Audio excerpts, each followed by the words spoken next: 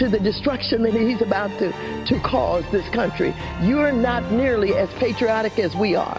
You've got Russia. If the president puts Russian salad dressing on his salad tonight, somehow that's a Russian connection. When cities and states refuse to help enforce immigration laws, our nation is less safe. Hopefully it'll start being bipartisan because everybody really wants the same thing. We want greatness for this country that we love. It's time to make America great again. Join the movement.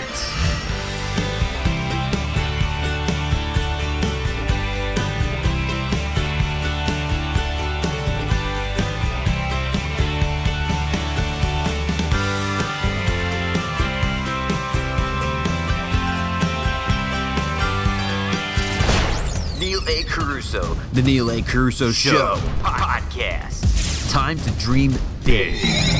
Informative, insightful, and valiant leadership. Telling it the way it is to make a difference.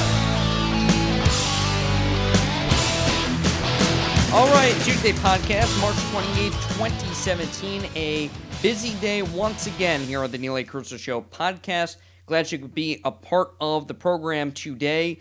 Sanctuary City's up first, but later on we'll get into a major jobs announcement coming out today. More jobs being created in the U.S. thanks to President Trump's pro-business, pro-growth policies, and also a major story that we did put up on neilacarousso.com this evening, and that is the Obama administration, the nexus between the spying, the unmasking, all of that detail that we'll get into later on in our second segment today, in terms of how the Obama administration, it's pretty evident that they could have spied on the Trump administration. We'll tell you why. We connect the dots for you today on the program. But first up, joining us, we're going to start with Michael Cutler. He's our guest tonight, a friend of the program, retired immigration and naturalization service agent. And, of course, he is a contributor to Front Page Magazine and CAPS Californians for Population Stabilization. And he joins us now. Mr. Cutler, thanks so much for taking time this evening. Always great to join you, Neil. Also, I write for The Social Contract. I may as well get that out there. Yeah, They've got a quarterly publication that will be out in another couple of weeks. And I have the lead story this quarter, so I'm pretty excited about that. Very nice. What's the lead story on? It's going to be about immigration fraud. The working title, and when you're dealing with editors, you never know what they're going to do to your title. They're usually pretty good about it. The working title was Immigration Fraud, The Lies That Kill. And I took a hard look at terrorism and visa fraud, immigration fraud, the key entry and embedding tactic of not only the 9/11 terrorists, but many other terrorists as well. Very interesting. So we will look forward to that, and you do have a lot of titles, and that's why we bring you on all the time here. It's because you need more titles, I think. Exactly. And I try to have fun with my titles. I wrote a couple of articles for Front Page Magazine, in fact, about about the sanctuary cities. Of course, it's almost always about immigration, but the title that I came up with for my article was kind of interesting because the second half of it was why the Democratic Party needs to change its mascot from a donkey to a coyote because of the way that the Democrats seem to really be doing everything in their power to impede the enforcement of the immigration laws, which has to be good news to the smugglers, the so-called coyotes, as they're referred to in Latin America. And so, we really need to put the pressure on and put the spotlight on these issues. And I want to thank you for the work you're doing to that end. Well, I appreciate you coming on, and a perfect transition there because you bring up Democratic mayors today, and that's what our lead story is today, is that Democratic mayors are firing back at Jeff Sessions and the Trump administration's threat to cut federal funding. So you have the Attorney General, Sessions, yesterday taking the podium at the White House press briefing room, and he says that we will cut federal funding, and I hope that those aren't empty promises, because what's going on in these cities is dangerous. It's criminal, and now you have mayors today like Bill de Blasio, Big Bird, in New York, saying that we're not going to back down, that we're going to take this to court if we have to. You have the Los Angeles mayor, Dallas, New Orleans, Chicago, many others coming out and saying we're going to fight this tooth and nail. So what's your reaction to that? Because I know, obviously, as an immigration agent, you're opposed to sanctuary cities. We've talked about it, they don't work. They don't provide any real sanctuary for anyone. So what's your reaction to this? Well, the sanctuary cities do provide sanctuary for criminals, for terrorists, for drug traffickers, gang members, people, fugitives from justice, and for the human traffickers. And that was the reason that I used that title for my article. The idea that you're going to discourage aliens from speaking to ICE agents is insanity. You know, it's remarkable. After 9/11, the slogan was, if you see something, say something. You would think that they would want to do that where aliens are concerned also, because the way you put a smuggling case together, and, you know, my 30-year career with the INS really gave me a unique vantage point because I rotated through all the squads within the investigations branch, spent a couple of years with the anti-smuggling unit in New York City. And that may sound strange to people, saying, wow, a smuggling unit in New York City. But, you know, we have more illegal aliens in New York than in any other municipality in the entire country. Think about that. Damn. And so when you have a safe house in New York, and what a safe house is a place where the smugglers bring the aliens and basically hold them for ransom. You want to be out of here? Then you're going to have money delivered. And sometimes they raise the ante and say, you know, we were charging you $2,000, but it's been a long trip. We want $5,000. And they will literally hold them at gunpoint until family members can show up with the money. And by arresting the illegal aliens and then giving them an opportunity to work with us, that is to say the immigration agents, we can give them employment authorization. There's even specific visas that they can ultimately be granted so they can get green cards. They can bring family members here. And then they identify the smugglers, and they tell us where they stayed and how they were trafficked and who the drivers were and what the arrangements were and where they met the people in their native country. And you slowly put together the picture of the entire smuggling enterprise. And then you can go out and make the arrests and make the cases and use those aliens who were smuggled as key witnesses at the trial for the prosecution.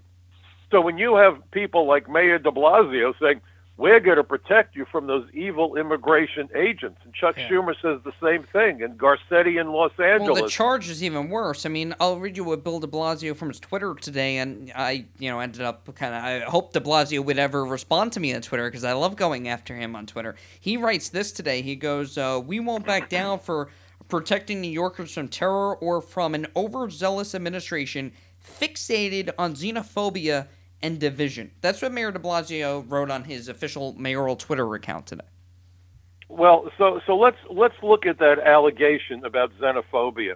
And I can't tell you how many times I've had to listen to those bogus claims. Right. You know, that I'm a nativist, all kinds of nonsense. I'm first-generation American. My mom came here as a 14-year-old girl legally. I will underscore the word legally ahead of the Holocaust. And so I certainly understand the plight of lawful immigrants. And here's the problem with that word immigrant. If you don't make a distinction between lawful immigrants and illegal aliens, think of the damage you're doing to honest people who come here with visas, come here in accordance with law, come here to become part of this incredible tapestry that is America with all of its diversity, and we put them into the same bucket with people who sneak into the country because they're fugitives or criminals or engaged in terrorism. So everyone hears the word immigrant, they say, oh my God, another guy that ran the border or another guy who's violating our laws. We admit 1 million lawful immigrants every year. They are given green cards. They're immediately placed on the pathway to citizenship. There are problems with a lack of integrity to the program because we don't have the personnel, the resources to interview people the way we need to do field investigations, not just a background check, which is almost worthless. So that program needs to be beefed up in terms of vetting and security, which are things that Donald Trump has been talking about. Right. But the point is, think how many people come legally, and they get here, and people don't understand because of this campaign begun by Jimmy Carter back when he was president, that there's no distinction being made in the media or by dishonest politicians, forgive the redundancy, who call everybody immigrants no matter how they came here. And there's a world of distinction. And by the way, the most likely victims of the crimes perpetrated by transnational criminals are the members of the ethnic immigrant communities. And it's not just from Latin America. It's the Russian mob. It's Asian organized crime. It's the Jamaican drug posses. It's the Israeli mob. It's the Japanese yakuza. It's the gangs that come here from Africa. Now, how do I know that? Because in my 30-year career, I've arrested individuals from all of those countries engaged in some truly terrible, violent crimes. And so, human nature is human nature, Neil. Yeah. Every nationality, every ethnic group, every religion has the good, the bad, and the ugly. And to turn this into an ethnic thing, you don't like people who are different. Garcetti making the point that, we're not going to treat people disparagingly because they don't speak our language. That's not what the law And is Garcetti about. also said that taking federal funding from the city would be unconstitutional. When removing funding, the federal government can do that. And in fact, federal laws are supreme. That's what the U.S. Constitution reads. So by not going, according to federal law, what they're doing is unconstitutional, no? Well, I would argue that it is. And when they talked about the unconstitutionality of President Trump's executive order, they've left out Article 4, Section 4, wherein the federal government is supposed to protect the states from invasion and domestic violence. Right. Or the law, 8 U.S. Code, Section 1182F. Right. Well, that specifically says the president by himself can make the determination, if he determines, that the admission of any alien or any class of aliens would be against the best interests of the United States. Right. It doesn't talk about having nuclear weapons or suffering from the Ebola virus. It's simply that if the president makes the determination that it would be against the interests of the United States, he can then suspend their entry for whatever period of time that he may deem appropriate, period. It was done by Jimmy Carter. It's been done by other presidents. Jimmy Carter did that with Iranians. And by the way, Iran is on that list of 6 countries. Yep. When our embassy was overrun in Tehran. Mm-hmm. And I was an INS agent back then, and we were ordered to drop all of our casework and focus on looking to arrest any alien who was illegally present from Iran and question aliens who might even be here legally to determine if they posed a threat to our safety. Aliens do not have an inherent right to enter the United States or remain here. Only American citizens do. And if you look at the executive summary of the 9/11 Commission report, and I've arrested terrorists in my career, and I provided testimony not only to 16 or 17 congressional hearings in the House and Senate, but I provided testimony to the 9/11 Commission as well. And the 9/11 Commission executive summary talks about permeable borders and immigration controls, and these were the points that the summary made. There were opportunities for intelligence and law enforcement to exploit al-Qaeda's travel vulnerabilities. Consider collectively the 9/11 hijackers, and then they give you this little list. The 9/11 hijackers included known al-Qaeda operatives who could have been watch listed, presented passports manipulated in a fraudulent manner, presented passports with suspicious indicators of extremism, made detectable false statements on visa applications, made false statements to border officials to gain entry into the United States, and violated immigration laws while in the United States. So really what the commission said was that multiple failures of the immigration system enabled the terrorists, and not just the 9/11 terrorists. If you read the report, they looked at a total of 94 terrorists. Okay. But the majority of them violated visa laws, lied when they got visas, lied when they got certain immigration benefits, including political asylum. We've naturalized terrorists. So what the 9/11 Commission said is tighten up on your enforcement of the immigration laws, and then you have Mr. de Blasio coming along and saying, no, we're not. Now, there's something else to consider, and this blew my mind because there was a CBS News report earlier today. And the report was that the Department of Investigation for the City of New York, it's kind of like OIG or GAO for the federal government. They look at issues of integrity and failures of government. Right. The New York City Department of Investigation found that there were people living in public housing who had criminal histories And the policies, at least on paper, of the city of New York is to evict criminals from public housing or exclude them from being able to rent an apartment in public housing. Now think about this. So de Blasio, the guy who says, oh, we're going to protect those illegals, including the criminals among them, complained about the public housing situation. And here's what he said. Without mentioning the investigation or its findings, this is the New York Times, by the way, Mayor de Blasio's office, issued a news release last week promising improved interagency communication and strategies, quote, aimed at quickly and accurately identifying individuals who pose a serious risk to the public safety and taking appropriate action. Quote, improved NYPD and NYCHA, New York City Housing Authority, communications and process, are you ready? Will shorten eviction and exclusion proceedings from public housing to weeks as opposed to months for serious offenders, Mr. de Blasio said in that statement. So he's fine with evicting people out of public housing, but he's not. But he's standing by, fighting with the Trump administration over sending criminals back home. Murderers, rapists, drug dealers. So don't you? If you're a criminal, don't you dare set foot in public housing. Don't you walk down the halls of our buildings. Right. But we have no problem if you're walking down our streets in cities and towns across the United States. That's unbelievably hypocritical and disgusting. We're talking to Michael Cutler, retired Immigration and Naturalization Service agent. Since you bring up the GAO, I have a Government Accountability Office stats here. The criminal alien statistics, they found the most recent statistics that there were 55,000 illegal immigrants in federal prison, 296,000 state and local jails in 2011. Experts agree that those figures have almost certainly risen, although executive orders from the Obama administration may have changed the status of thousands who previously would have been counted as illegal immigrants. So those are some of the stats. They say that there are about 2.1 million legal or illegal immigrants. We don't really know. And they're walking among us. There are more than 1.2 million criminal aliens. I don't know how they know that.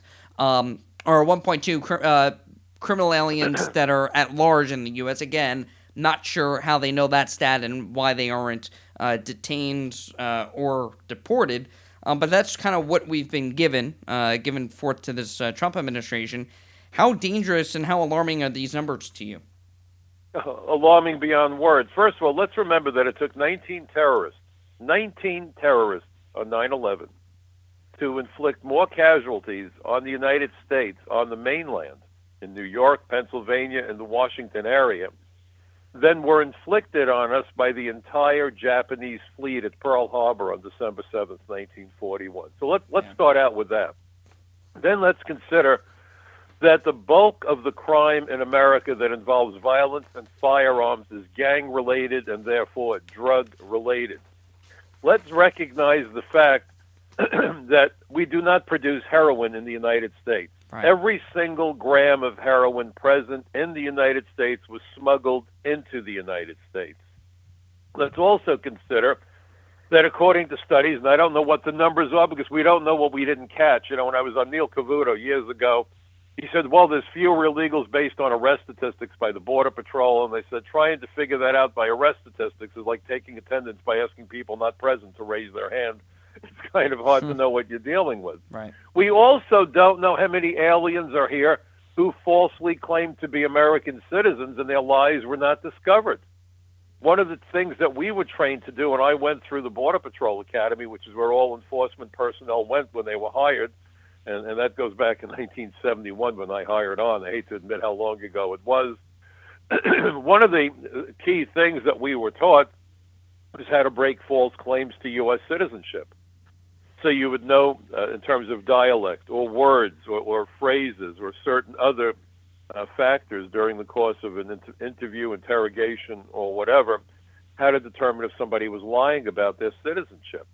So those numbers, I believe, are very low. And by the way, during the Reagan administration, both political parties did this to us. Nobody has clean hands on immigration, both parties.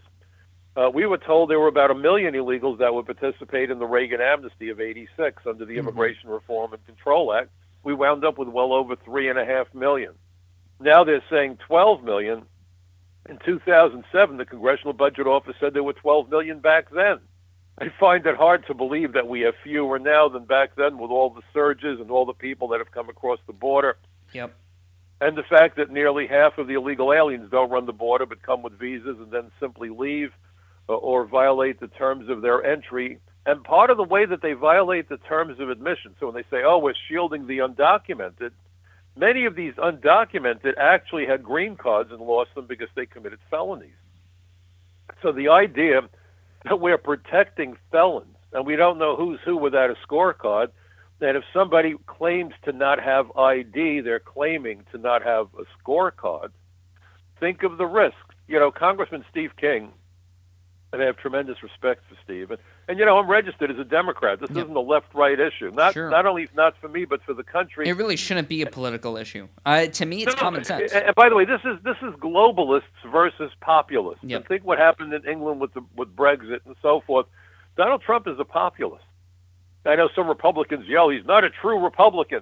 He's a populist. I would argue the founding fathers were populists. The Declaration of Independence starts out with "We the people." You know, it's funny because I kind of mentioned that with healthcare. There was a globalist versus nationalist, populist idea because, you know, I'm listening to Chucky Schumer on ABC on Sunday, and he goes, you know, well, you know, I'd work with Paul Ryan on the healthcare, but Trump is just anti-establishment, doesn't want to work with us. So he'll play across the aisle. He just doesn't want to work with someone who doesn't want to, you know, wants to protect our country first, wants to put the best healthcare plan for our country. That's not a separate issue. But still, I mean, it goes to all these issues that it's really the globalists would rather join together than work with the president.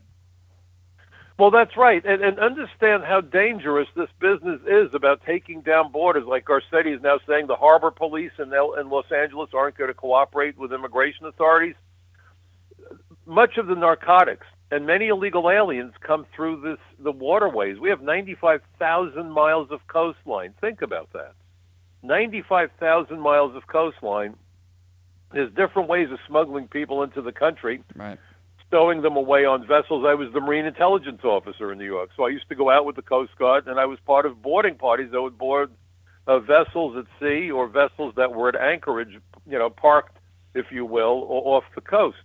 Then we would get on a cutter, and they would take us out to the boat. And we would sometimes spend 2 or 3 days going through it with a fine-tooth comb looking for both stowaways and for contraband. And so the page 61 of the official report, 9/11 and Terrorist Travel, has this excerpt. And this is something that you should be thinking about, folks. Exploring the link between human smugglers and terrorists. In July 2001, the CIA warned of a possible link between human smugglers and terrorist groups, including Hamas, Hezbollah, and the Egyptian Islamic Jihad. Indeed, there is evidence to suggest that since 1999, human smugglers have facilitated the travel of terrorists associated with more than a dozen extremist groups. With their global reach and connections to fraudulent document vendors and corrupt government officials, human smugglers clearly have the credentials necessary to aid terrorist travel.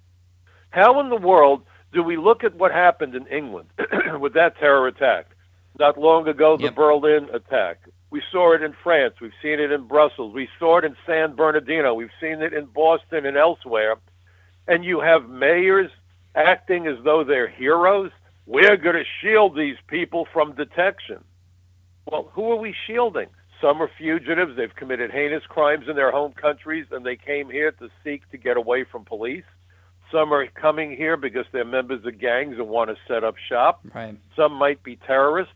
And even the ones who are taking the jobs that people desperately need. You know, Alan Greenspan testified for Chuck Schumer back in April of 2009, April 30th. And he referred to illegal aliens working in the United States as constituting a flexible labor force that only minimally suppresses the wages of those folks working at the bottom rung. Minimally suppresses. You got to love it when a guy has a mansion in the Hamptons and he looks down his nose. You know, it's the Leona Helmsley, the little people pay taxes syndrome. But think about this. If you are making minimum wage, you're making $12 an hour. That's what you have to live on. How far away are you from homelessness if you lose any of your income at all. Think about how terrifying that is to American families and American children. We keep on seeing these interviews about the illegal alien and how tough they have it. When will the news media interview an American family that lost their home to foreclosure because the father or the mother was a computer programmer and got displaced by somebody from India? Yeah. 60 Minutes did an amazing report on that. Hundreds of thousands of American high-skilled workers who may have given 20 years of their lives to companies like Disney got fired and were ordered to train their replacements if they wanted their severance package. I remember being in Washington, and one of those gentlemen was actually on the 60 Minutes show, and he talked about it. One of his friends died, a middle-aged guy. After he lost his job, the stress was so unbearable for him, he eventually passed away within 3 years of being canned by Disney. Oh, jeez. Why doesn't anybody interview those people? Why don't they interview Don Rosenberg? They did at Fox News, but the other networks won't. Because they have an agenda, clearly. Friend. Yes, and his son was 25 in law school, working his way through college, through law school, not just college, and he was run over by an illegal who ran over him 3 times trying to flee the scene of the accident. But this was San Francisco. So he was never charged criminally. Mm-hmm. He served, I believe it was under 40 days in jail for being involved in an accident in which a fatality resulted. The guy had no license. He had no right to be behind the wheel of that car. And yet, rather than charging him criminally, they turned it into a nothing. Right. And imagine that family. Why doesn't anyone consider the plight of the Americans? And by the way, when you hear Garcetti saying we're not going to take children away from their parents, Don's son was certainly taken away from him, wasn't he? Yep. Why doesn't that make the news? Let me get to that point. We're talking to Michael Cutler, just to reiterate, retired Immigration Naturalization Service agent, Front Page Magazine, CAPS, the social contract. I talked about the media earlier this week, or last week, really, and I was pretty ticked off, and yesterday talked about this Maryland rape case. And what happened here when you have an 18-year-old and a 17-year-old, 2 illegal immigrants, and the defense on this is now saying that the girl, and they're coming out with text messages now, but besides that, I'll get to that point in a second because I do want to be fair on the story. But at the same point, you have 2 illegal immigrants who are 18 and 17 that are freshmen in high school. They raped this 14-year-old girl. She said no. They dragged her into a boys' bathroom in a high school. They don't speak English. And they're in this school. And I was pretty passionate about it because the media gave 0 network coverage to this. And the only network that really covered it was Fox News. CNN did not cover it, MSNBC did not, and then the top 3 network broadcasts in the evening at 6:30, it got 0 minutes of coverage. Right. And you have all of these other examples. I mean, not just the Maryland rape. You have Kate Stanley. You have Marilyn Farrow, 64-year-old Air Force veteran, raped and bludgeoned to death in July 24, 2015, in her own home by an illegal immigrant from Mexico.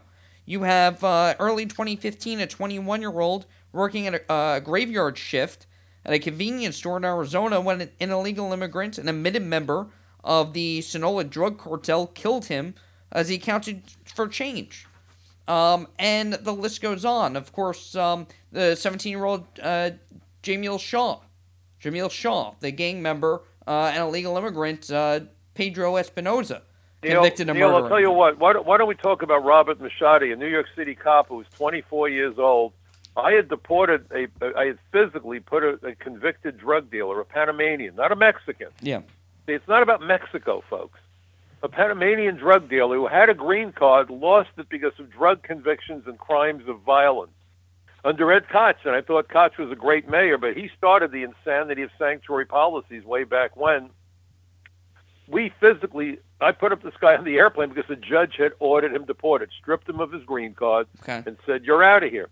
He came back and was arrested twice by the members of the New York City Police Department, but they were prohibited from telling us.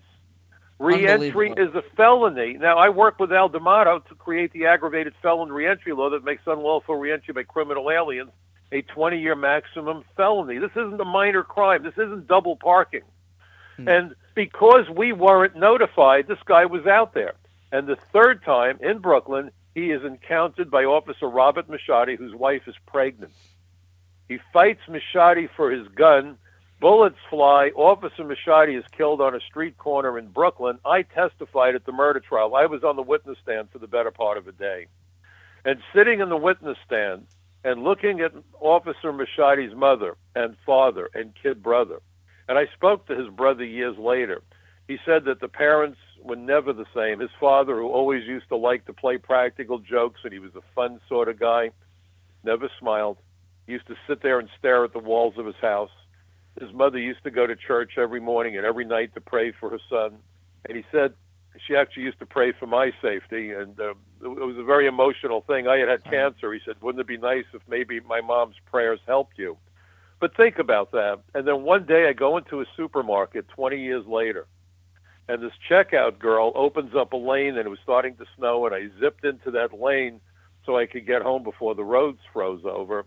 And she's wearing a miniature police badge. Guess who she turns out to be? Officer Machadi's daughter that he never met. Wow. See, I am so tired of the stories always focusing on somebody from some other country. Why is there no balance? Why doesn't someone stand up and say, this is an American family that used to live in that beautiful house, and the husband and wife who worked, 60 hours a week to support themselves and their kids, lost their jobs in the computer industry, and are now living in public housing because they are too old to be back in that industry. And I will tell you that the computer industry is doing everything they possibly can to not hire Americans who lose computer jobs because they are hell-bent, literally, on bringing in foreign workers who will work for less money. And the game they play is that we're not supposed to bring in foreign workers who displace Americans unless the person is making more than $60,000 a year. $60,000 may sound like a lot of money. It's not much. But if you have an MBA in computer science and you've been in that industry for 20 years, you could be earning 2 and 3 times that much. Of course. And then suddenly you get a tap on the shoulder and they say, hey, Charlie, can we see you in the conference room? You did a great job for us last year. In fact, the Disney people told that story. They got letters telling them that Disney's profits couldn't have been higher and their professionalism couldn't have been better, and then they were fired. And then go train your replacement, which is such a slap in the face. Train your replacement. To me, I always kind of use an example with that because, I've encountered situations like that. I'll never train a replacement. I think that's absurd. That's like Peyton Manning training the backup quarterback or Brady training the backup quarterback. He just said that he's going to play another 7 years. He's not training anybody. But just to give a sports analogy with that, because I think that that resonates well. Just to put a fine point on the media, and then I want to move on and continue on the economic side. The media's role is to cover all the news, not to make judgments about it, to cover all the news. Did you say cover up all the news? I'm sorry, No, Neil, no. Did I hear that wrong? Not cover up. I mean, review. Oh, okay. I just wanted to make sure because I thought I heard. All right, no, to cover all the news. I couldn't resist. I just couldn't resist. No, of course. No, I mean, listen, I get your jest, but to me, I mean, listen, this is why I'm doing this, is to talk about things that are not discussed. And, Fox News gets a bad rap, but hey, they're the only ones covering sanctuary cities. I mean, to be honest with you. And President Trump. Let's give credit to One American News Network and Newsmax. I'm frequently a guest on those programs. Okay, there you go. I'm not a viewer. And I understand, but unlike so many networks, they don't pre-interview. They just say to me, Mike, we're covering this issue. Do you want to come on? Right. And they have no idea what I'm going to say until I'm in front of the camera. Good. That's the way it should be. And that's what journalism is supposed to be about, isn't it? Not crafting the story before you carefully go on. Scripted, and then they edit it to make sure that the narrative goes forward. Don't get me started on the edits. I went nuts on that yesterday with the CBS This Morning on Sunday, the way that they made Sean Hannity and conservatives look bad. But let's get off of that. We can always attack them because they don't have enough time. They're lazy and they don't actually investigate. But let's get on to economics. Because the Philadelphia mayor, one of the mayors that is against President Trump's sanctuary city policies and enforcing law. By the way, I keep saying Senator Sessions because it rolls off the tongue, but Attorney General Jeff Sessions will be meeting with a bunch of mayors tomorrow. So we'll be talking about that, and we'll discuss why these policies are put forth and communicate that with these mayors. But the Philadelphia mayor, Jim Kenney, says since 2000, immigrants were responsible for 96% of Philly's Main Street small business growth. Are those facts accurate? And what does that mean? Just because you have immigrants, which again they're vague on that, they're not saying illegal, they're not saying illegal. Right. But that's the point. They never draw that distinction, and that's a problem. And I remember when I was out on Long Island being interviewed by the local cable station, they said, "Would you like to debate this person?" Because there was a study done by, and they gave me the name of the foundation that did the study. So I did my homework. I always do my homework before I went to the network to sit down in the studio. So they bring this guy in who's talking, and the study was all about how great immigrants have been for the Long Island economy. But they did not make a distinction between illegal alien and immigrant. And by the way, I notice you say illegal immigrant, and I don't like to even say that. I really want people to understand something. The word alien is a legal term, and under the Immigration and Nationality Act, the definition of alien is any person not a citizen or national of the United States. You'd be hard-pressed to find an insult in that definition. But it's done that way so it's easy to blur distinctions. Yes. So they say, well, the immigrants, sure. Some immigrants are truly a credit. Look, I'm happy to live in New York. If I was a xenophobe, why in the world would I live in America's most ethnically diverse city? I'm retired. I could move anywhere. I love the diversity of New York. It's exciting. When I travel around the country and you go to some of these communities that, for lack of a better term, are basically white bread communities where everyone, looks the same, sounds the same, the restaurants are the same. I come to New York. What do you want to have tonight? You name the ethnic food, and we've got it, and we've got it in greater quantities, and it's as authentic as it gets. So this whole notion that anybody who says enforce the immigration laws is xenophobic, and I'll give you a really good example. I was a B'nai B'rith president back in college. I went to Washington when Lyndon Johnson was the president. Again, I hate admitting to my age. But we tried to convince Johnson to get the Russians to allow Jews and other religious minorities to leave of their own free will. And if they're able to, they could come to the United States and be granted refugee status here. And I was thrilled because as an inspector, I got to admit refugees. And I felt that I had closed the circle. As an inspector, I admitted foreign students and new immigrants and visitors and tourists. And I loved being able to say yes to these people. I didn't get excited and say, wow, I kept somebody out, unless the guy was a real bad guy. You don't want to do that. You're happy to greet people and say, welcome to America. As an adjudications officer, I did the marriage interviews like you've seen in the movies. Yes, I did uncover a marriage fraud ring. It's kind of funny, but this is New York.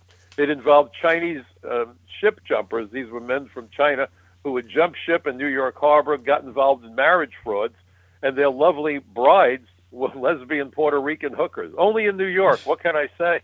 But the point of the matter was that we did uncover that fraud ring. People did go to jail. We did disbar an attorney. But I also approved green cards for hundreds of people during the year that I was on that assignment. And I was thrilled when I was able to tell people, congratulations, you're getting your residency. This isn't about being anti-immigrant. It's about making certain that we keep criminals and terrorists and spies out of the country, people who would do harm to Americans. And again, it's not by race or religion. No, nothing to do with it. So that's such an important... And by the way, the Anti-Defamation League now refers to me in some of their wonderful articles as being anti-immigrant. They don't bother talking about my background. They just say that I write articles for these groups that are anti-immigrant. Why are they anti-immigrant? Because they're saying, let's enforce the law. So let me ask you and ask well, that's your another audience thing. a It's really just enforcing question. the laws. So here's my question. Yeah, go ahead. So if I would love to ask the mayors of sanctuary cities, yes or no, are you willing to fire the Border Patrol? Yes or no, should we stop having inspectors inspect passengers and cargo arriving in the United States from international flights? Because if the answer is we need the Border Patrol, then I want to know why. Because if you don't care how somebody gets here, why do we bother with a border patrol? Why are we spending over $14 billion a year right now on Customs and Border Protection? They have over 60,000 employees, and President Trump wants to add to those numbers. But the point is, if you don't think it matters whether people come legally or illegally, if you don't care that we're no longer going to be screening people to see if they're terrorists or criminals, then why have a charade? When the police respond to a bank robbery, they are not told that if you don't catch the robber in the bank, you can't go after him afterwards. When someone runs the border or someone violates the terms of their legal admission into the United States, they don't become less legal by staying here longer or getting further away from the border. Mm-hmm. So why in the world would we, I would love to know, yes or no, Mr. de Blasio, you want to expeditiously dump people out of public housing if they have criminal histories, but you don't want to remove anybody from the United States who might have a criminal history. And maybe some of those people that they want to kick out of housing are, in fact, illegal aliens. I'd love to know if he believes that it would be okay to fire the Border Patrol, because we could save $14 billion a year tomorrow morning if we got rid of Customs and Border Protection. And you can't say, let's keep the Border Patrol, but let's ignore the laws they're enforcing, because that doesn't work. It doesn't make sense. And you look at the border Am states, I asking an unreasonable question? No, it's very fair. I mean, it doesn't make sense to have a Border Patrol if you're not going to utilize them. It doesn't make sense when you have all these laws on the books and you ignore them. And you have, listen, I have right in front of me President Trump's first, the Trump administration, well, really the Department of Homeland Security, their first list, every week they put this out, of sanctuary cities and the criminals that were released under these policies. In that report, in the first report, 118 cities and jurisdictions that have legally declared themselves sanctuaries released criminals that were murderers, rapists, gun violent, people who portray gun violence, wife beaters, sex abusers. 206 illegal criminals in just the first week of the Trump administration were released. Look, it's mind-boggling. I watched a hearing that was done by the House Immigration Subcommittee, chaired by Trey Gowdy, and I've had conversations with Trey, and I think he's trying to do the right thing. But they brought in a sheriff from Maryland. I want you to think about this. You were talking about Maryland. This was April of last year. And he had said that since those surges of unaccompanied minors from Central America, his deputies in Maryland, when they respond to the local schools, including public schools, because a crime was committed, over 60% of the time, the student accused of the crime was an illegal alien who came across that border. Think about it. But here's another problem that's not being discussed anywhere. And so I'm going to discuss it here. Right. If we were to legalize the illegal aliens, we took care of the criminals. Well, we don't know what we don't know. And how many times do we have terrorists who aren't in anybody's radar scope? Because that's their job, just like a spy. Somebody once said that a good spy is somebody who would not attract the attention of a waiter or waitress at a greasy spoon diner. I would add that maybe they are that waiter or waitress, okay? Same thing with terrorists. In fact, I remember one time we raided a restaurant in Staten Island, and it was remarkable. We had 9 people in custody. One guy broke free and ran like the wind, went through a little transom, a little window. We were in the basement, and went zipping across the parking lot. And this kid was an athlete. He could have run the marathon. He was Egyptian. He was running across the roofs and hoods of the car. It looked like a bad scene out of an Eddie Murphy movie. He was sliding under some cars, jumping up and running on the rooftops of the other cars. We finally brought him in for a landing. This was the early 1980s. Brought him back to his apartment looking for his passport, because we need that to identify him and to seek his deportation. And we found bags of coupons filled to the brim located all around the apartment. There must have been 20 bags filled to the top, shopping bags, big paper shopping bags filled to the brim, with coupons for stuff he could never possibly use. Dog food, women's sanitary products, baby food, formula, diapers, coupons. Never gave us a satisfactory explanation, and we didn't know what to make of it. We deported him. And then there was a news report that ran, I forget if it was NBC, ABC, it doesn't matter, one of the alphabet networks. And it turned out that a discovery had been made that Arafat, the head of the PLO, the terrorist group in the Middle East responsible for kidnappings and murders and so forth, were sending orders to their people living in the United States to commit coupon fraud through bodegas that they bought, so that the money from the coupons would go into his coffers in the Middle East and pay for explosives and weapons and so forth.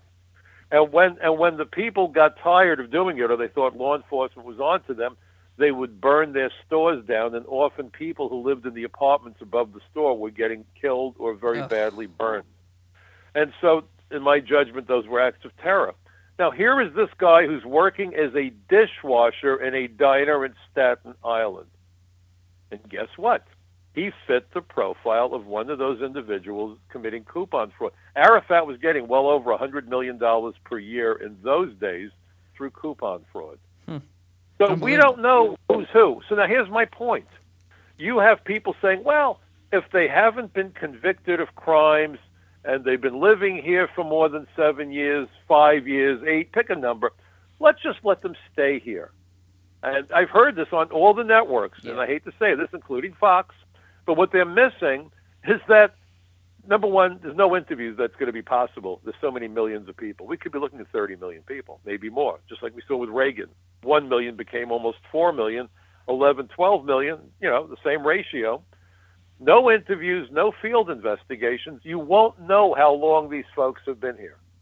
They will know what they're supposed to say in the application, and the adjudicators will have to rubber stamp the applications if they're going to keep pace with the workload. And understand that it just takes minutes to approve an application, but it can take days or weeks to deny an application. So if you're trying to clear the backlog, the pressure is on to approve everything. So number one, we won't know who they really are. Number two, we won't know how long they've been here. We don't know if they're giving you their real names or even their true countries of citizenship. And now, so that's a national security nightmare. But now here's the kicker no one's talking about. As soon as they're given lawful status, they can bring every single one of their spouses and minor children to the United States overnight. Third world countries tend to have large families. Yes, they do. 7, 8, 9 children, not unheard of. What happens if we have an influx of, conservatively, 30 million kids coming here who can't speak English, and some of whom may be gang members? What would that do to the American school system, which right now, by the way, according to a Center for Immigration Studies report, nearly 1 in 4 kids going to school right now is the child of an immigrant family. Mm-hmm. Many of those kids don't speak English. What do you think that does to test scores? Oh, our schools are failing. Well, wait a moment. Are the schools failing? Or is it that we have so many kids who can't speak and read and write English? Can't keep up. And the teachers can't keep up. No. This is all weighing down the ability of the schools to help American kids. Look at the American children living in poverty. The solution to poverty is education. Why on earth would we undermine the school's capability of educating American kids to help bootstrap them into a position of success as they grow? Is that an unreasonable question? No. It's very fair, and, we could talk for a long time. I'll ask you one more question, but before I get to that, just a comment. We always get into all the heavy policy, and I love hearing your stories because you learn so much in terms of how immigration is so intertwined across, whether you're talking about national security, you're talking about local crime, you're talking about education. It's so intertwined, healthcare, and it affects us, it raises our costs, and we cannot control, we don't know who these people are, and that's the basic the question. So that just leads me to my question now is, do you feel confident 2 months in to the Trump administration that now they are putting forth their sanctuary city policy, and it's going to be a fight? I mean, everything that they're doing is going to have to be a fight because it's the nationalists versus globalists, and the politicians don't want to give up their power. Do you feel confident that the Trump administration is doing the right thing here and that we're headed on a better path and that things may improve? Well, I think that Obama was running this country off the cliff. So anything has to be an improvement from that train wreck. But look, you've got members of Congress who need to hear from the American people. And what I worry about is long term. Will Donald Trump be remembered in history books as a speed bump along the way to a country without borders and a catastrophe? Or will this be the beginning of a movement, as he referred to it, where Americans wake up the way they did in England, and you saw Brexit, and say, wait a minute, Trump is right. I don't care if you're a Democrat or a Republican. I'm a labor guy. My dad was a construction worker, a tradesman, as you like to say, plumber by trade. And so if you're a labor guy, how in the world could you want to flood America with cheap foreign labor? Right. And Trump's not an ideologue at all.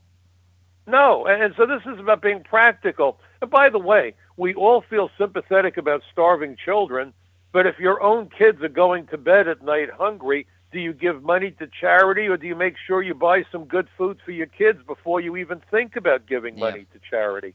1 in 4 American children right now lives below the poverty line. Is America in the position to bring the world here as a solution for world hunger?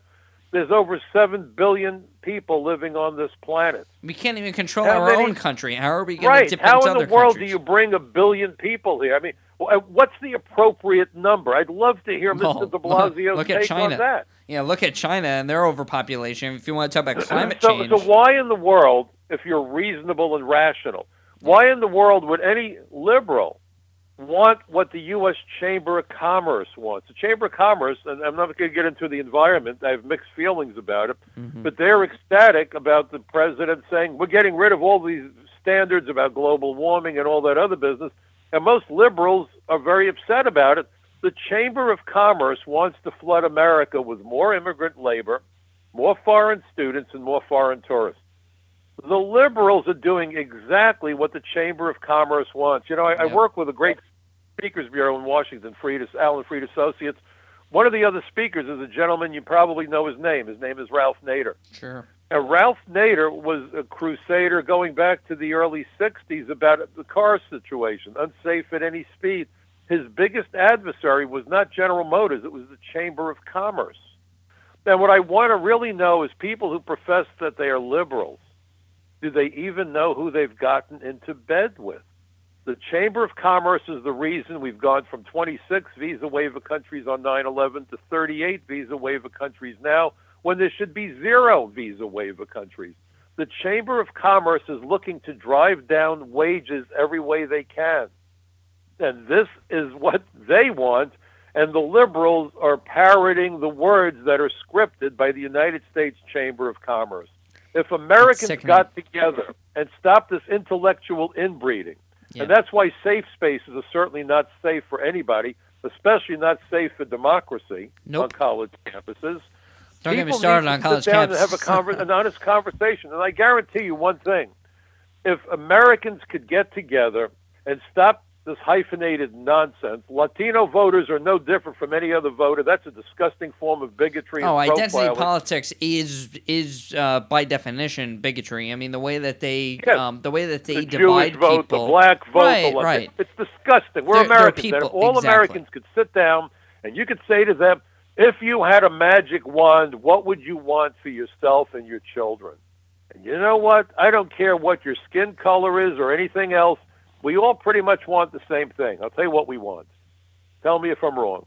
We want the military to keep our enemies away from us. Indeed. We want the police to make our streets safe so we can go out and buy groceries or go to the store and not worry about getting mugged. Mm-hmm. We want the schools to educate our kids, and we want to know that any American, irrespective of what I call the superficial factors, race, religion, ethnicity, gender, any American willing to work hard who benefits from just a little bit of good luck thrown in for measure can write the next success story. Yeah.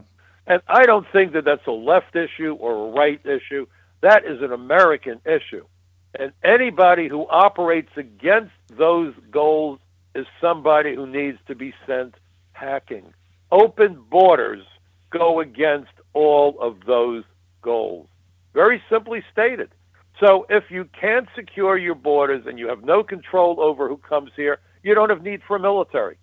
Because, you know, the Navy does that great commercial, to get to you, they got to come through us. Mm-hmm. No, they're not coming in U-boats. This isn't the Second World War. They're coming on airliners.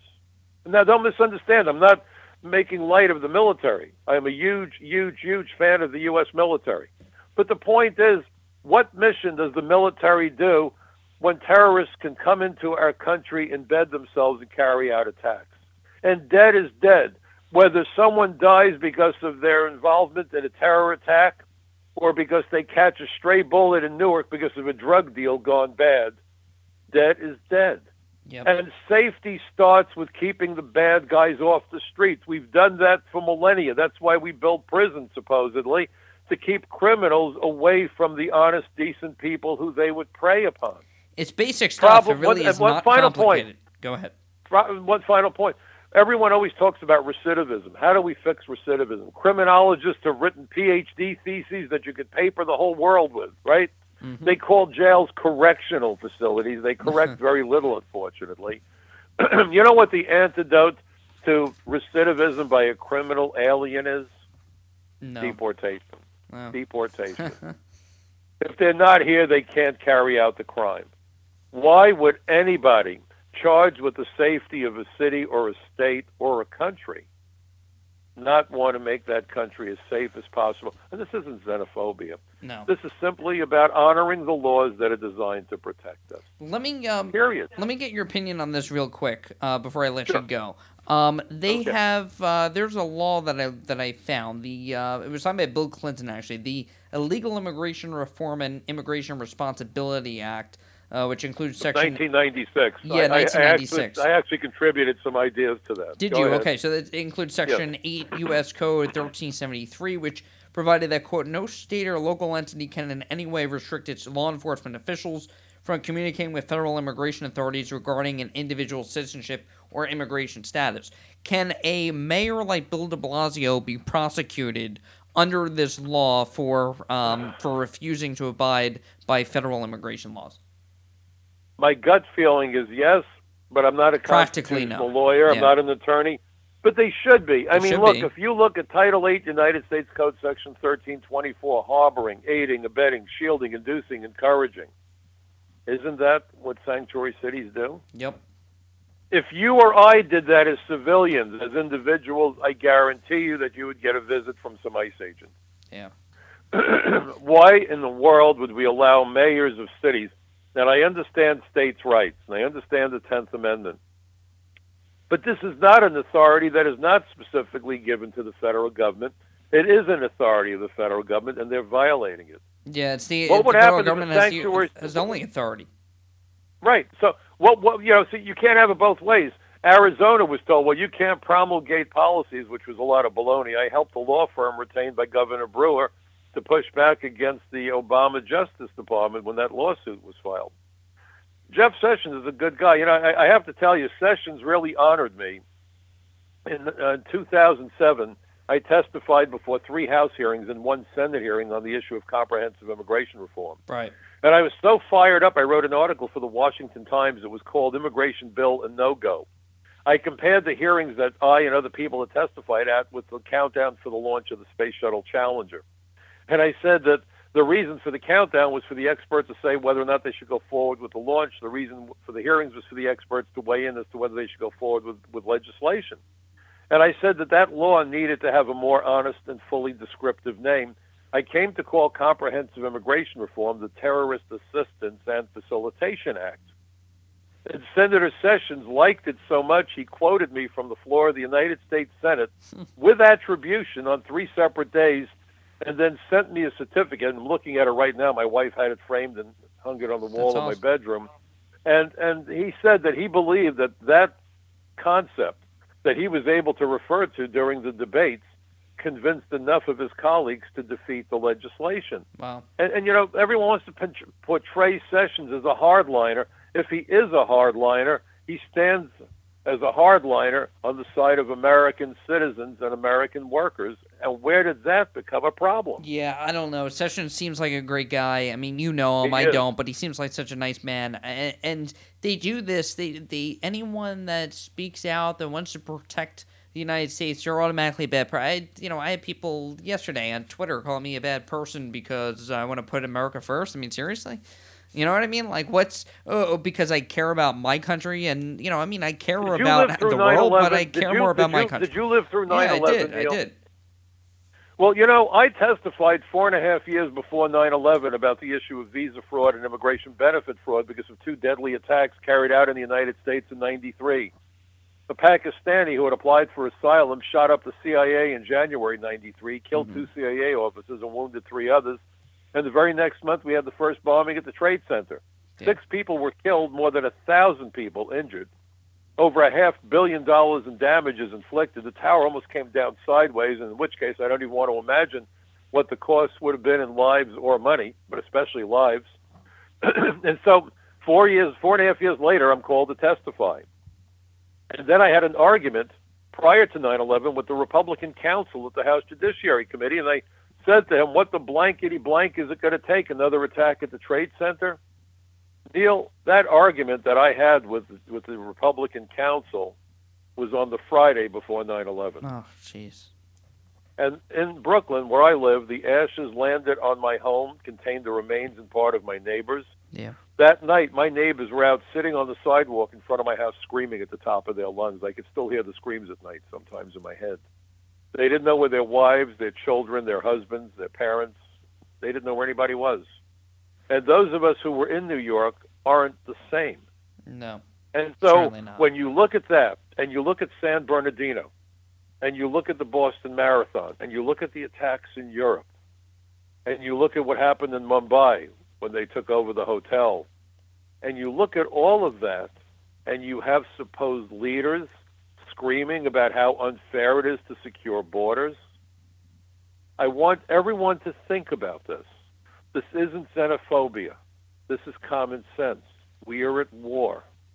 Make no mistake, we are at war. Yep. We have kids coming home in body bags and kids coming home missing body parts who have signed up valiantly to volunteer to be part of our armed forces. We've had terror attacks carried out inside the United States, and a number of attacks either failed because of the ineptitude of the idiots that were trying to do it, because of divine influence, I have no idea, and I'm not a religious guy, or maybe because our guys were so damn good that we discovered the plots prior to them being carried out. But they always used to say that the bad guys got to get it right only once. Every alien who can game the visa process, every alien who could sneak into the country, provides the terrorists with that one opportunity they need to get it right. And if we can strip search kids, there was a story today, I think either on Fox or ABC News, about this kid who was traumatized by a pat down at the airport. And why are we patting down a kid wearing shorts and a T-shirt is beyond me. But we are. And I've seen women in wheelchairs in their 80s because we just know she's waiting to spring out of the wheelchair and overpower the flight crew.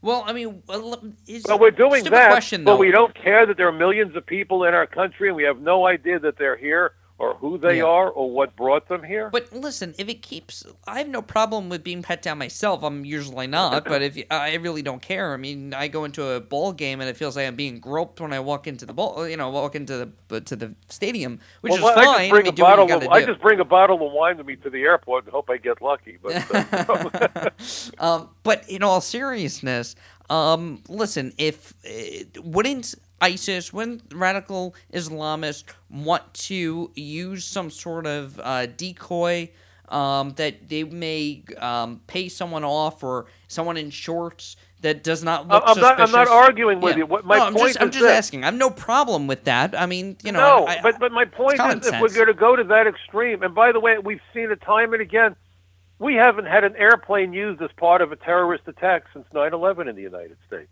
Right. No, now they're using vehicles. Now they're driving cars over people and knives. Right. So, all right. So, everyone, bring in your silverware, and we will replace it with plastic. How's that for an idea? Yeah. I mean, this is nuts. Yeah, it's like whenever there's a gun issue, they claim that it's guns. Look, it doesn't matter what the vehicle is. It's ideology. Right. But the point is, Occam's razor, the simplest solution. Look at who's coming into the country. Look at who's doing what they're doing. And by the way, terrorists aren't only individuals that carry out crimes of violence. It's just like it was just 3 astronauts who went to the moon on each of the Apollo flights. There was an army behind them. Mm-hmm. Behind the terrorists that do what they do is an army of propagandists and fundraisers and all sorts of people who are behind them as part of a support network. Perhaps they provide lodging for some stranger. They get a phone call, so-and-so is coming, don't ask them questions, give them a bed to sleep on in the living room. And they do it. Raise money by coupon fraud, and we'll tell you where to send the money. And they do it. They are terrorists just the way that the people in the Air Force, only maybe, 5% of the people who proudly wear the Air Force blue uniform actually are pilots. The rest have support missions. We are allowing people into our country without knowing who they are or what their ultimate goals are. That's dangerous. Very. As a homeowner, as an apartment dweller, they give you basic equipment. They give you a doorbell, a lock, and a peephole. Why? So you can be reasonably certain that the person you're letting in is safe to let in. That's what immigration does for our country. When I worked with the law firm retained by Governor Jan Brewer, I got a little bit poetic in my deposition and said that for the first 4 years of my career, when I sat in that booth at Kennedy International Airport in Jamaica, I had my eye to the peephole on America's front door. How hard a concept is that, Neil?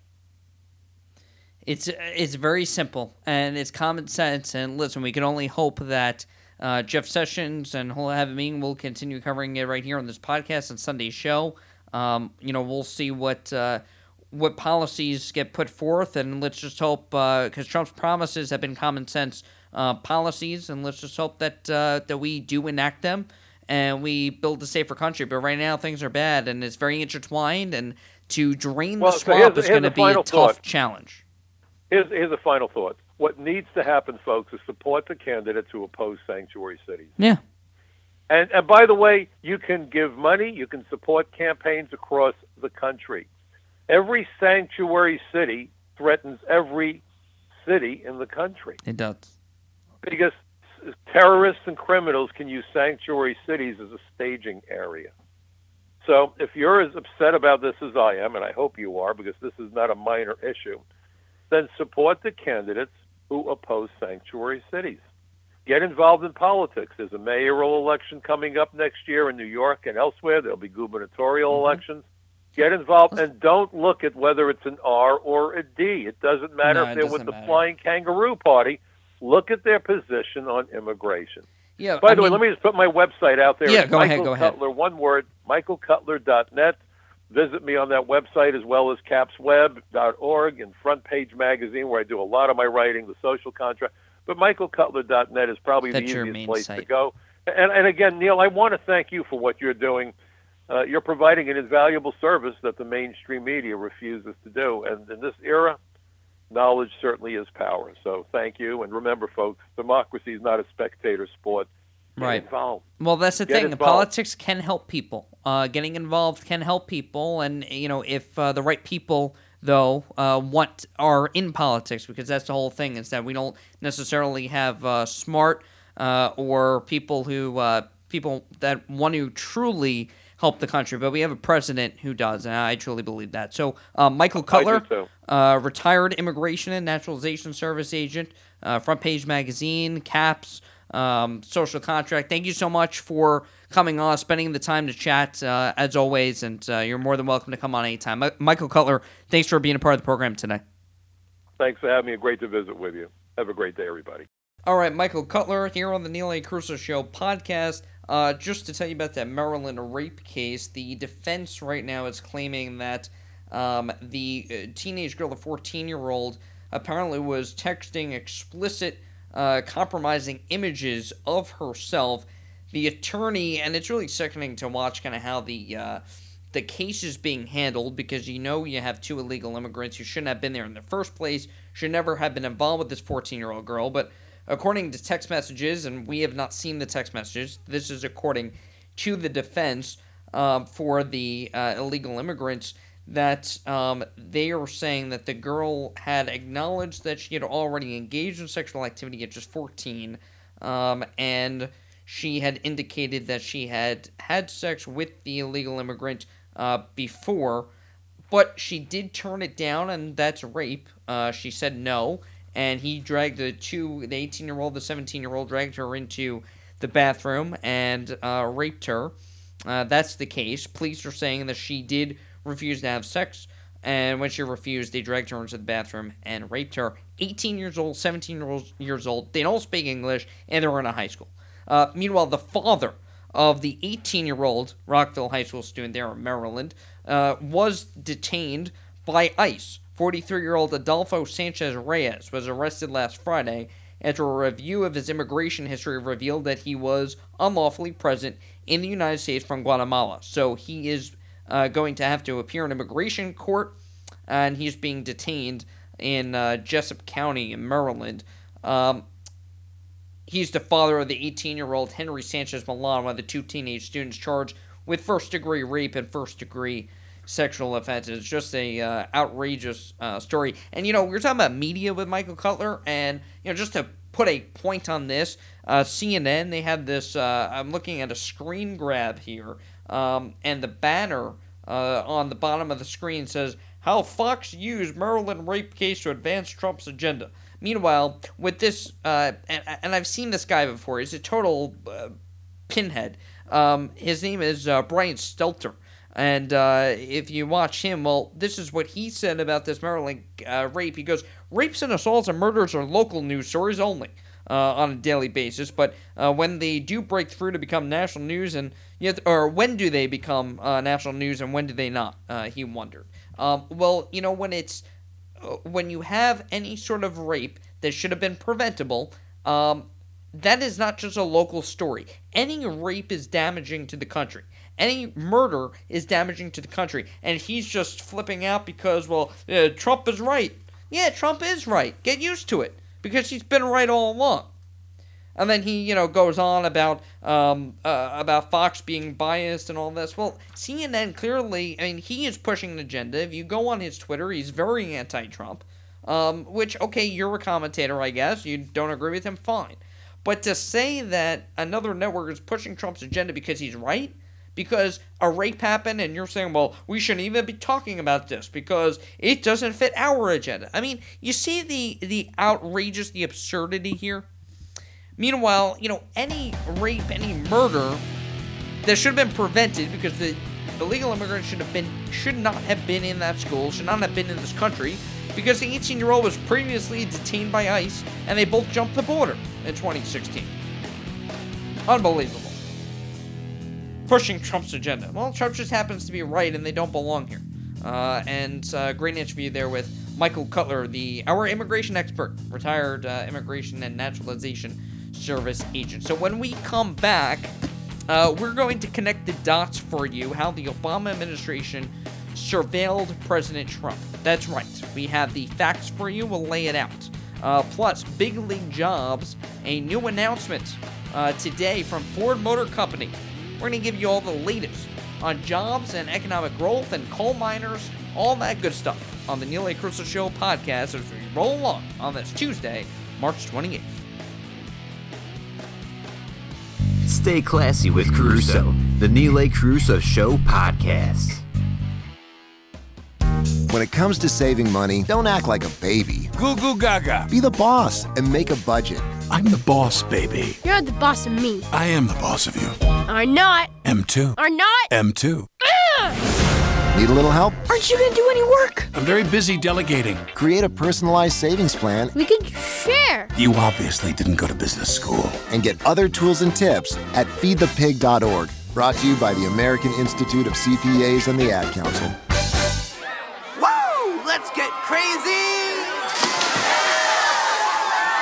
In movies, when someone at a party jumps into a pool fully dressed, everyone cheers them on and jumps in too. Just so you know, in real-life parties, nobody jumps in after you. You just look stupid. Come on, jump in. Come on. Most party fouls are pretty dumb, but if you decide to drink and drive underage, you could lose your license and your freedom. Learn more at ultimatepartyfoul.org. Brought to you by the National Highway Traffic Safety Administration and the Ad Council. Indoor baseball, anyone?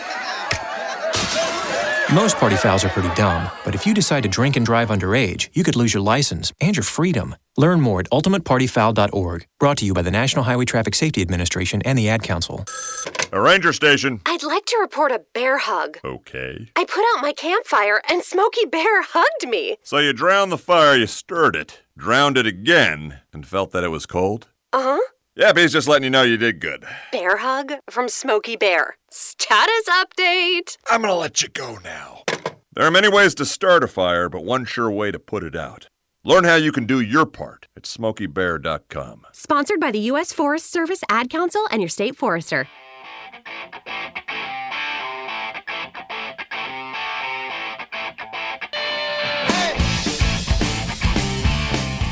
Do you want to win? We're going to win so much, you may even get tired of winning. And you'll say, please, please, it's too much winning. Neil A. Carousso is winning every day. This is the Neil A. Carousso Show podcast on NeilACarousso.com and on iTunes. Subscribe now. All right, we are back on the Neil A. Carousso Show podcast. Thank you for listening as always and subscribing and all that good stuff. We have a big story up today. Well, a couple of them, but I was busy getting everything up on the site.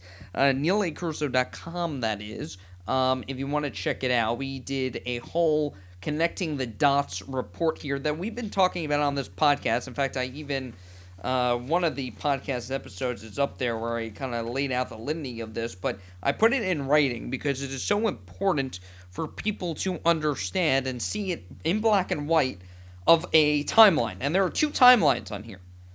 And so let's go over it because it is the lead that I wrote here is that it's well documented that surveillance of President Donald J. Trump and his aides existed, as revealed by mounting ongoing illegal intelligence leaks that has led to the unmasking of American names, which is a felony punishable by 10 years in prison. Now, this week, there may be a smoking gun. This is what Fox News is reporting. James Rosen, who I talked to actually the other day, they were expecting a potential gun possibly proving that the Obama administration spied on the Trump camp. What we know, and remember, the New York Times reported on this. I cite all different news sources here to just show you how very well this is connected. And there is a slideshow of, it's down on the page, there's a slideshow of all of the, based on leaks and based on news reports of the shadow government, of how Obama spied on Trump. And it's well documented here. Okay, and I also go into Devin Nunes and this whole last week with the House Intelligence Committee investigation, and obviously people like Chuck Schumer are going to call for Nunes to be replaced. In fact, here is Chucky. This is what he had to say about Nunes. You cannot have the person in charge of an impartial investigation be partial to one side. It's an inherent contradiction. And it undermines decades of bipartisan cooperation on the Intelligence Committee, which handles such sensitive information paramount to national security. It undermines Congress as a co-equal branch of government, meant to hold the executive branch accountable for its actions. And it corrodes the American people's confidence in our government. Mr. President, if Speaker Ryan wants the House to have a credible investigation, he needs to replace Chairman Nunes. Congress was meant by the framers to be separate and equal, and I sincerely worry that under his direction, Mr. Nunes is pushing the committee into a direction of obsequiousness, and not one that is asking the hard questions and getting the important answers. Obsequiousness. Give me a break. And I'm sorry, I have to laugh because it's Schumer, and it just makes me laugh. In fact, I'm watching Trump on Tuesday evening. They're at the White House with senators and their wives, hosted by the First Family. And President Trump goes, "Hey, Chuck, how's it going?"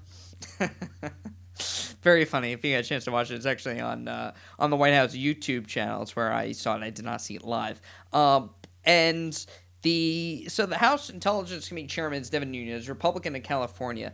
This is where they flipped out because on Monday, yesterday, and I didn't get to go over it yesterday because we had a very long podcast, but yesterday it was revealed that he was at the White House grounds. What does that mean? Okay, why? And this is what nobody else talks about. the reason why he was on the White House grounds had nothing to do with President Trump. The White House is a big operation, and it's not just the president or the residence or the office of the president. Nunes went there because he got word while he was in, this is all, I have a list here, a bullet format for you, to make it easy, that he got word that that there was classified intelligence that would reveal more insight into this alleged Russian investigation with Trump. They find that there's nothing there with the Russia thing. Clearly, there's nothing that they have found yet. And you heard Spicer in the intro earlier saying, if Trump used Russian dressing, it'd be all over it. It's just a phony narrative now. They don't take no for an answer. And he got a call. This is what the Washington Post reported, that he was in an Uber. He left the Uber because he got a call saying that there was new classified information. He went to the White House. In order to protect the classified information, he was in in what's called a SCIF. And a SCIF is a protected room used to share classified materials. Now, while they had that at the House, this was very highly sensitive information when it was dealing with the president, and so he just dealt with this information on the White House grounds in their SCIF. Had nothing to do with the president. The president did not know about it. So that handles that. But Democrats flipped out over the process of this. They love the process, but they can't talk about policy. I'll get into numbers later in terms of phony polls that are out there that people are tweeting me about. And it's like, all right, first of all, the polls are all wrong in the election, but they love these stupid headline stories. They cannot talk about the policy. They cannot talk about incidental collection that we lay out in this article here, talking about Trump and his associates being incidentally collected. And then that's number one, which is normal, that any foreign ambassador like Sergei Kislyak of Russia was being surveilled, clearly, for national security reasons. But being on the phone with Lieutenant General Michael Flynn, we should not know about. Lieutenant General Michael Flynn's name was unmasked. What does unmasked mean? Unmasked names, that's a felony. Those should never be, American names should never be unmasked in intelligence reports ever. That is a felony punishable by 10 years. It violates the Espionage Act. And so you have intelligence people very high up that have this sensitive, classified, special access program information. Sound familiar? This classified information that we should not know about, the unmasking of American names and revealing an American name in this intelligence reporting that was then leaked to the press is criminal. And we should not know. Now, first of all, Lieutenant General Michael Flynn did nothing wrong except lie to the vice president about it. And that's why he was forced to resign. And, you look into the political games that the left is playing. Troy Gowdy said it best. Gowdy said that he defended Nunes. He said, I wish Senator Schumer or some of the other Democrats would be interested in the authenticity and the reliability of the underlying data rather than the means by which it was acquired. That's what Gowdy said last night. And that's so true.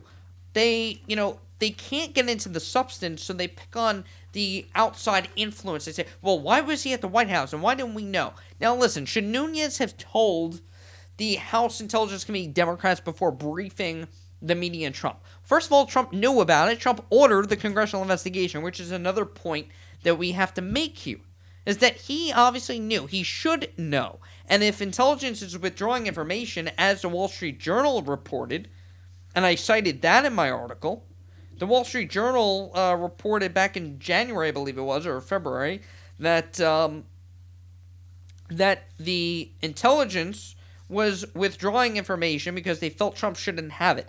That is wrong, okay? Now our intelligence has become political. You should never be politicizing national security or intelligence, and that's what has happened. And that's why James Comey has to go.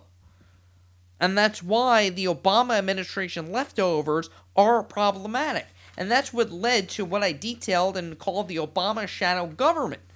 And I put a timeline here of the FISA request order that we know about. Monitoring communications between Trump and his advisors. That was granted in October. So the wiretaps or the surveillance, the wiretaps is can be a generic term. No evidence was found that there was collusion between Trump and Russia, but they were spying on possibly Trump and his aides. You cannot deny that. And so that's what gave me the motivation to lay this all out in black and white, because we've talked about it here. And if you are an avid listener of this podcast, you know that it is very well documented by outlets like the New York Times, by outlets like the Clinton News Network, CNN, by outlets like The Guardian and others that document that President Trump was very well could have been surveilled and spied on, and the allegations look more and more to be true, and President Trump should feel vindicated. Now, he was right. You know, when the president says something on intelligence, you have to assume that he's correct, because he knows more intelligence than anyone. You have to give him credit for that. Now, he should know more intelligence than anyone. If they are withholding information from him, that is a separate issue, and that is very, very problematic. And that, folks, is a fascist operation. You know, people like to say that Trump's government is fascist. They make these baseless and incendiary remarks. But true fascism is not abiding by democracy when our country elected President Trump. And so I detail this. It's on NeilACarousso.com. It's called Connecting the Dots, Obama Administration Surveilled President Trump. It's very well documented, and we have a very lengthy story on it. From Representative Devin Nunes, the House Intelligence Chairman's briefing the press, what he said, which is that he can confirm that on numerous occasions the intelligence community incidentally collected, I am quoting, information about U.S. citizens involving the Trump transition, details about U.S. persons associated with the incoming administration, details with little or apparent foreign intelligence value were widely disseminated in intelligence community reporting. And the thing that should outrage everybody is the unmasking, because that means that sets a dangerous idea that any one of our names could be unmasked in intelligence reporting that could put our personal lives at risk. And then, of course, I had the Democrats' response in here. But the leaking of classified information is so serious that it's being leaked in the media, and the classified information is being put out there in the public.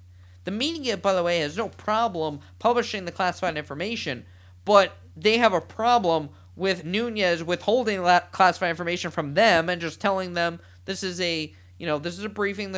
I know something. I can't tell you, but I know something, and it looks like Trump may turn out to be right. He has not been proven wrong, folks.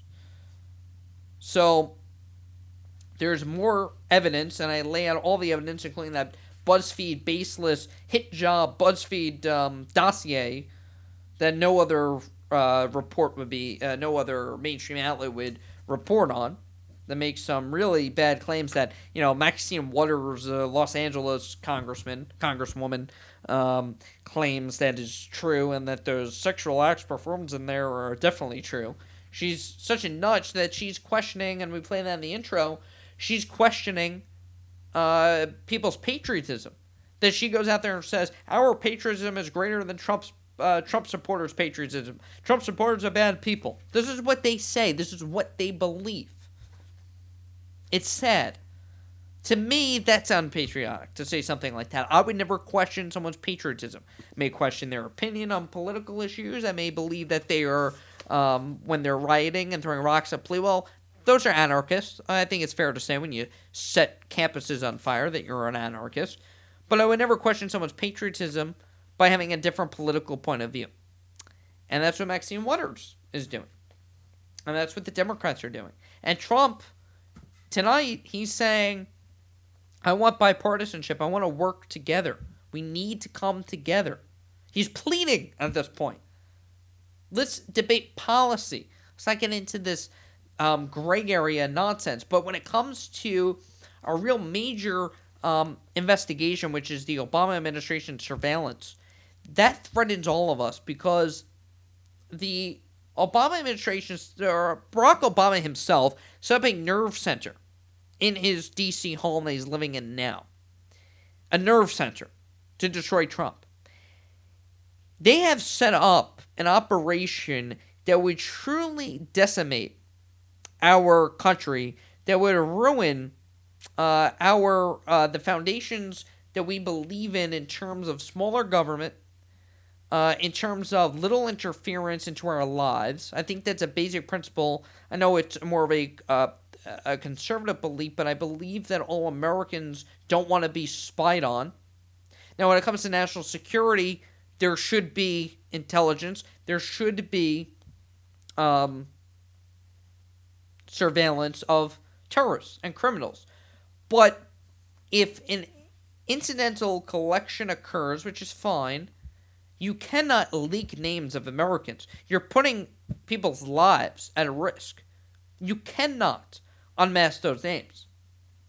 And they should be prosecuted to the fullest extent of the law. And there is a problem where you have intelligence officials in Washington who are just as bad as the whining, liberals that are taking to the streets and protesting every stupid little policy that they don't agree with.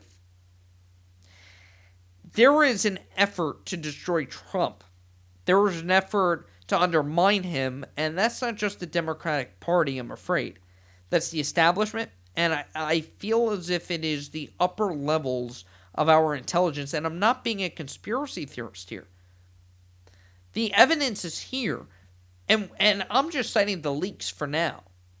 Now, I have in the story that I wrote, there's a lot of documentation and a lot of citation, because I wouldn't be able to put the story out unless because I know I'm going to get criticized for it, and it's going to come out in a newsletter tomorrow, so I know I'm going to hear things about it. But I wouldn't be able to put that out unless I had documentation of it. And I've compiled this over weeks, and it was time to publish it. We've talked about it on this program here. But just based on the illegal intelligence leaks, the intelligence community is not serving the president. Their job is to serve the president, to give him anything that he needs in terms of intelligence.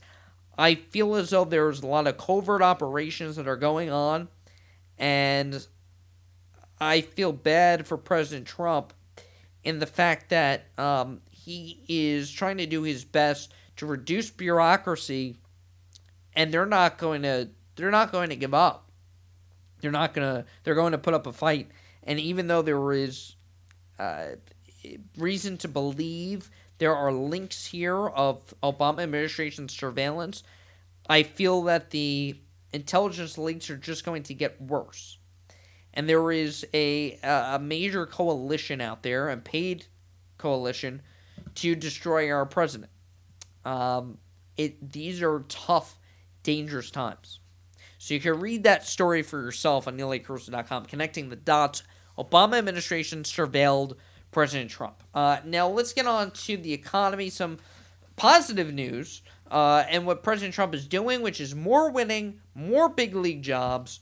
Ford is making a huge announcement today. Big league jobs. So Ford, this follows, by the way, a January 3rd announcement in which Ford canceled a $1.6 billion Mexican plant. Today, they say that they're going to invest $1.2 billion in the United States, which, by the way, will secure 3,700 American jobs.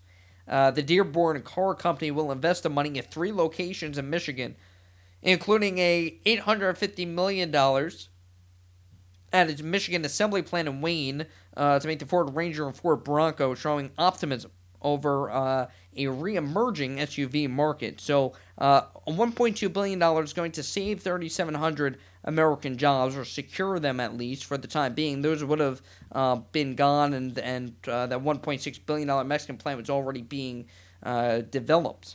But that was canceled on January 3rd, and now Ford will actually create 130 new American jobs. Not much, but securing 3,700 is important, and a $1.2 billion investment. So I put this up on my website, and an updated list of the jobs announcements since Mr. Trump's election on November 8th. There are now 20 announcements since November 8th. And obviously it'll start with Carrier and Ford. I mentioned that one earlier. Now 2 announcements by Ford.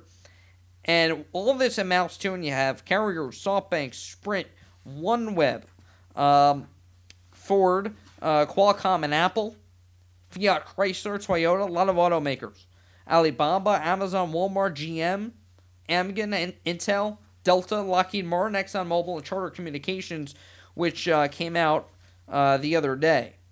And this all amounts to $108.9 billion in U.S. investments, with approximately 1,883,830 U.S. jobs being created, which can be credited to President Trump's pro-growth and pro-business policies. Big league. Big league jobs. We will make America great again. Now, today at the White House, President Trump signed an executive order rolling back Obama-era energy regulations, targeting, in particular, the Obama administration's signature program that was intended to curb carbon emissions, and the Obama administration instead blasted Republicans for hurting the already struggling coal industry that has already seen a little uptick, which I'll show you. But this executive order Trump initiated is an immediate review of the Clean Power Plan, which restricts greenhouse gas emissions at coal-fired power plants. Now, he was surrounded by coal miners at the White House today. The president described that plan as a crushing attack on workers and vowed to nix the job-killing regulations. He tweeted today that they are going to get rid of all of the unnecessary regulations that are putting a strain on the American people. And so a lot of climate change activists coming out, well, you're damaging the climate. You know, where is our prayer? I don't think this is, listen, you got different views about the climate, and I'm not saying climate change is a hoax. I'm not saying climate change is not a valid concern. I'm not saying that at all. But what I am saying is that priorities need to be put in place. What is our priority? Is our priority going to be American jobs and making sure that Americans don't lose their jobs because of regulations and environmental protections? And is our priority going to be the national security of this nation when ISIS is bombing our climate? That threatens our climate more than any coal can do. There needs to be some safety measures for sure, but listen, you had all these mining jobs that have gone, and they left. And now they're already starting to come back. 8,000 mining jobs created in February alone. Manufacturing, 28,000 increase in manufacturing jobs. And construction, an uptick of 58,000 jobs. Just in February alone, that was in the last jobs report. And listen, what's our priority? People working, people supporting their family, people taking care of their kids, putting them through school? Or is our priority going to be the climate and, you know, you're dealing with things that are a little bit more abstract, things that, science changes all the time. And while science may say climate change is X right now, it could turn out to be Z. And things change all the time. So let's make sure that our priorities take care of people first.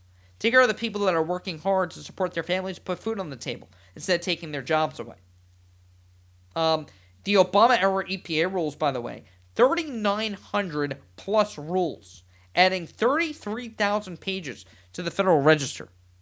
That was under the Obama administration. 100 plus greenhouse gas rules proposed or finalized by the EPA. It's unreal, just the sheer length of these regulations. And you want to look at, you want to talk about length? Talk about the tax code. 4 million words long. Now, let me put that in perspective. The Bible, 800,000 words, compared to $4 million word long tax code. The word length has tripled since 1975, and you can't read it, you can't understand it. Taxpayers spend $6.1 billion hours per year complying with the code. Imagine all that time just to understand the tax code. Do you think the politicians understand the tax code. So I guess tax reform is next up on the Trump agenda, which is why I mentioned that. Couple other things. NBC News reporting that the DNC, the Democratic National Committee Chairman Tom Perez, has launched a major reorganization of the party's organization that has been stung by recent crises, including the leaking of questions from Donna Brazile to the Hillary Clinton campaign, rigging the primary process for Hillary Clinton, showing total utter disdain for the American people, and we can go on and on about the corrupt Democratic Party. The DNC now has requested resignation letters of all current staffers to be submitted by next month. Party staffs typically see major turnover with the new boss, but this major resignation, this mass resignation letter request will give Perez a chance to completely remake the DNC's headquarters from scratch, after staffing had already reached an unusual low following a round of layoffs in December.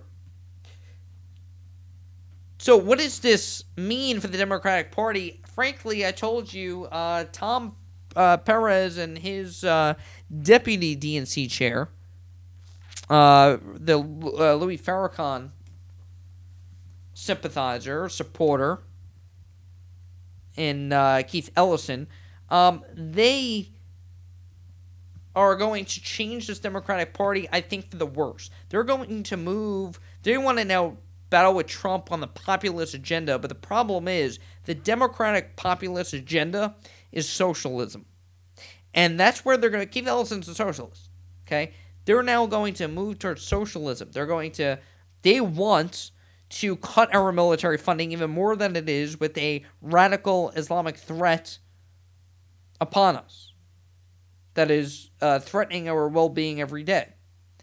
They want to increase your taxes. It's already at a high point.